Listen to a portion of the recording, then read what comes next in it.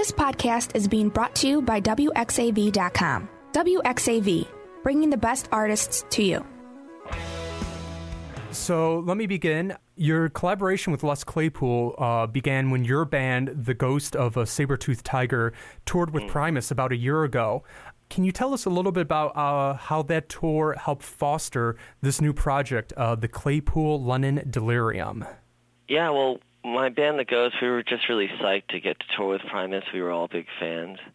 And once we got on the road, I think we all realized that we were kind of cut from a similar cloth. We had a lot of the same taste and humor and outlook and temperament probably as well. We're kind of mellow people. So, we started hanging and jamming a little bit and, just backstage with acoustics and stuff. And eventually I wound up sitting in on a song called Southbound Pachyderm during the Primus set, which was really fun. That's actually probably one of my favorite Primus songs. And I think it went well. So, I think Les, after that, he thought maybe we should try recording something, and the rest is history. We have it. It's just been released earlier this month. It's called The Monolith of Phobos. Phobos, excuse me. It's a really great record. It's super old school psychedelic prog rock. It just has a great sound to it. And I was wondering, was it really difficult for you and Les when you were jamming to kind of find that sound, or did it just kind of come organically? It certainly was organic. I mean, as I said, we kind of, once we started hanging out, I think we realized that we had a lot of the same interests and tastes. So, we started fiddling around and everything happened pretty naturally. There's some great tracks on there. You have Oxycontin Girl, Boomerang Baby, and my two favorites, the Cricket and the Genie movements. Can you talk a little bit about what inspired the Cricket and the Genie movements? Well, I mean, I was just, we'd been reading articles and stuff about how the big pharmacy companies were kind of pushing, oxy and pushing all these antidepressants and how, what the consequences of that are. And I don't know, I'd been thinking about how kids were, like, so overly medicated in this country, like boys have, like, a trouble, sitting still, and then they put them on Ritalin or whatever. And a lot of people are unnecessarily kind of drugged, it seems. But the industry seems kind of nefarious in a lot of ways. I mean, obviously there are good things about medicine and Western medicine, but there's this kind of darkness to, like, these pharmaceutical overlords kind of having a legal monopoly on pushing these certain kinds of drugs, and it just seems like there's this weird a false dichotomy or thing. So I don't know. So that was kind of where the subject matter came from. The idea of, like, this little kid, rubbing his pharmacy bottle and a genie comes out was kind of appealing to me because it kind of was like a metaphor for what really happens in a way. It's like a false comfort, all these medicines.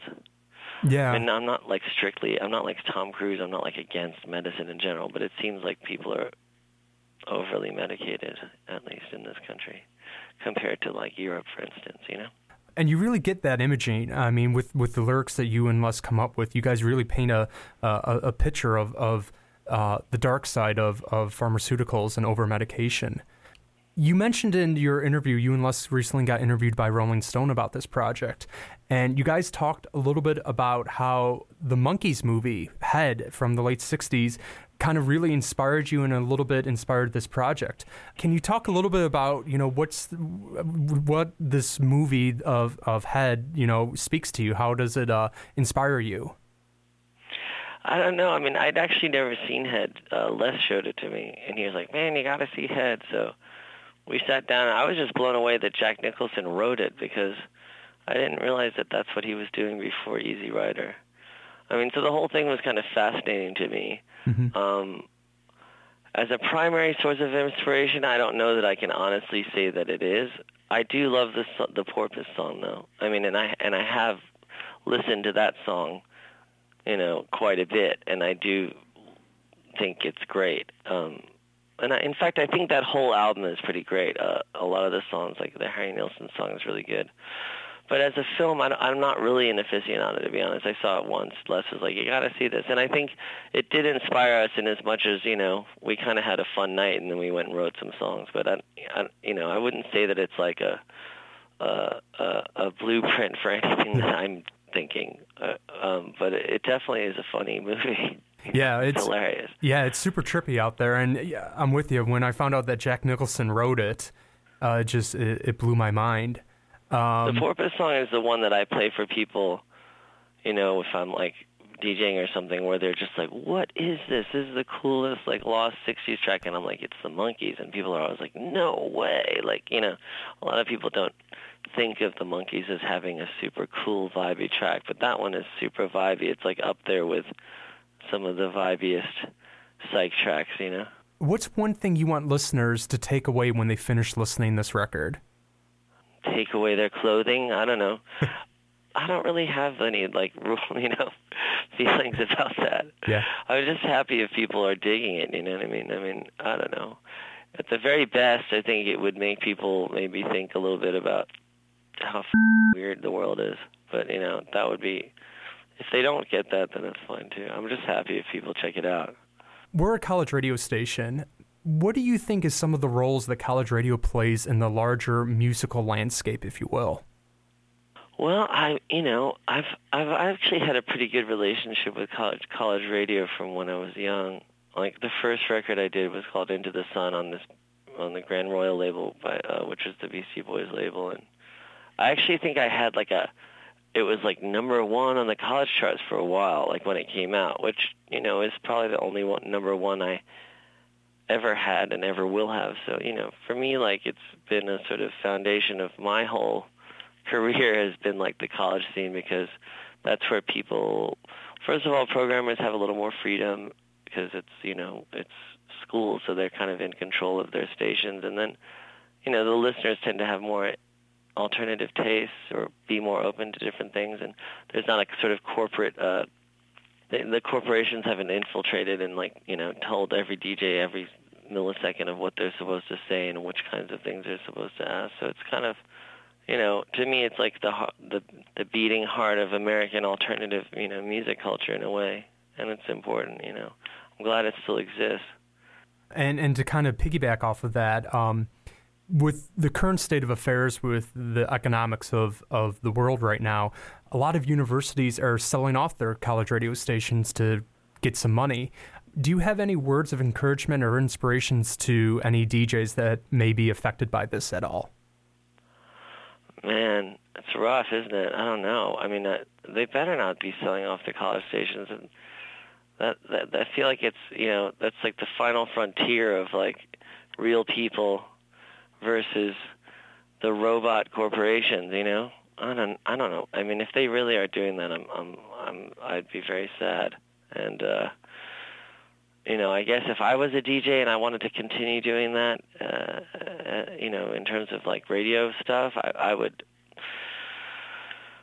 just start my own station online or something.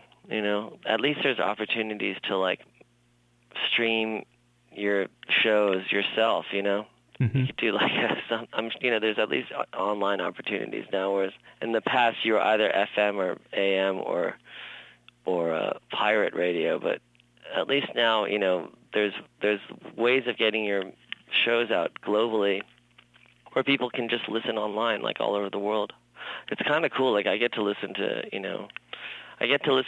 college radio or BBC radio or NPR, anywhere in the world if you just get online. It's amazing.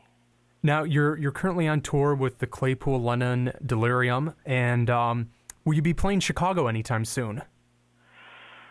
Yeah, I think we are, but not till fall, basically. Okay, awesome. And final question I have for you, and that is, will we be hearing any new music from the Ghost of Saber-Toothed Tiger anytime soon? I'm hoping you will. We're definitely planning on it, but we don't know exactly when, but we're definitely going to make another record.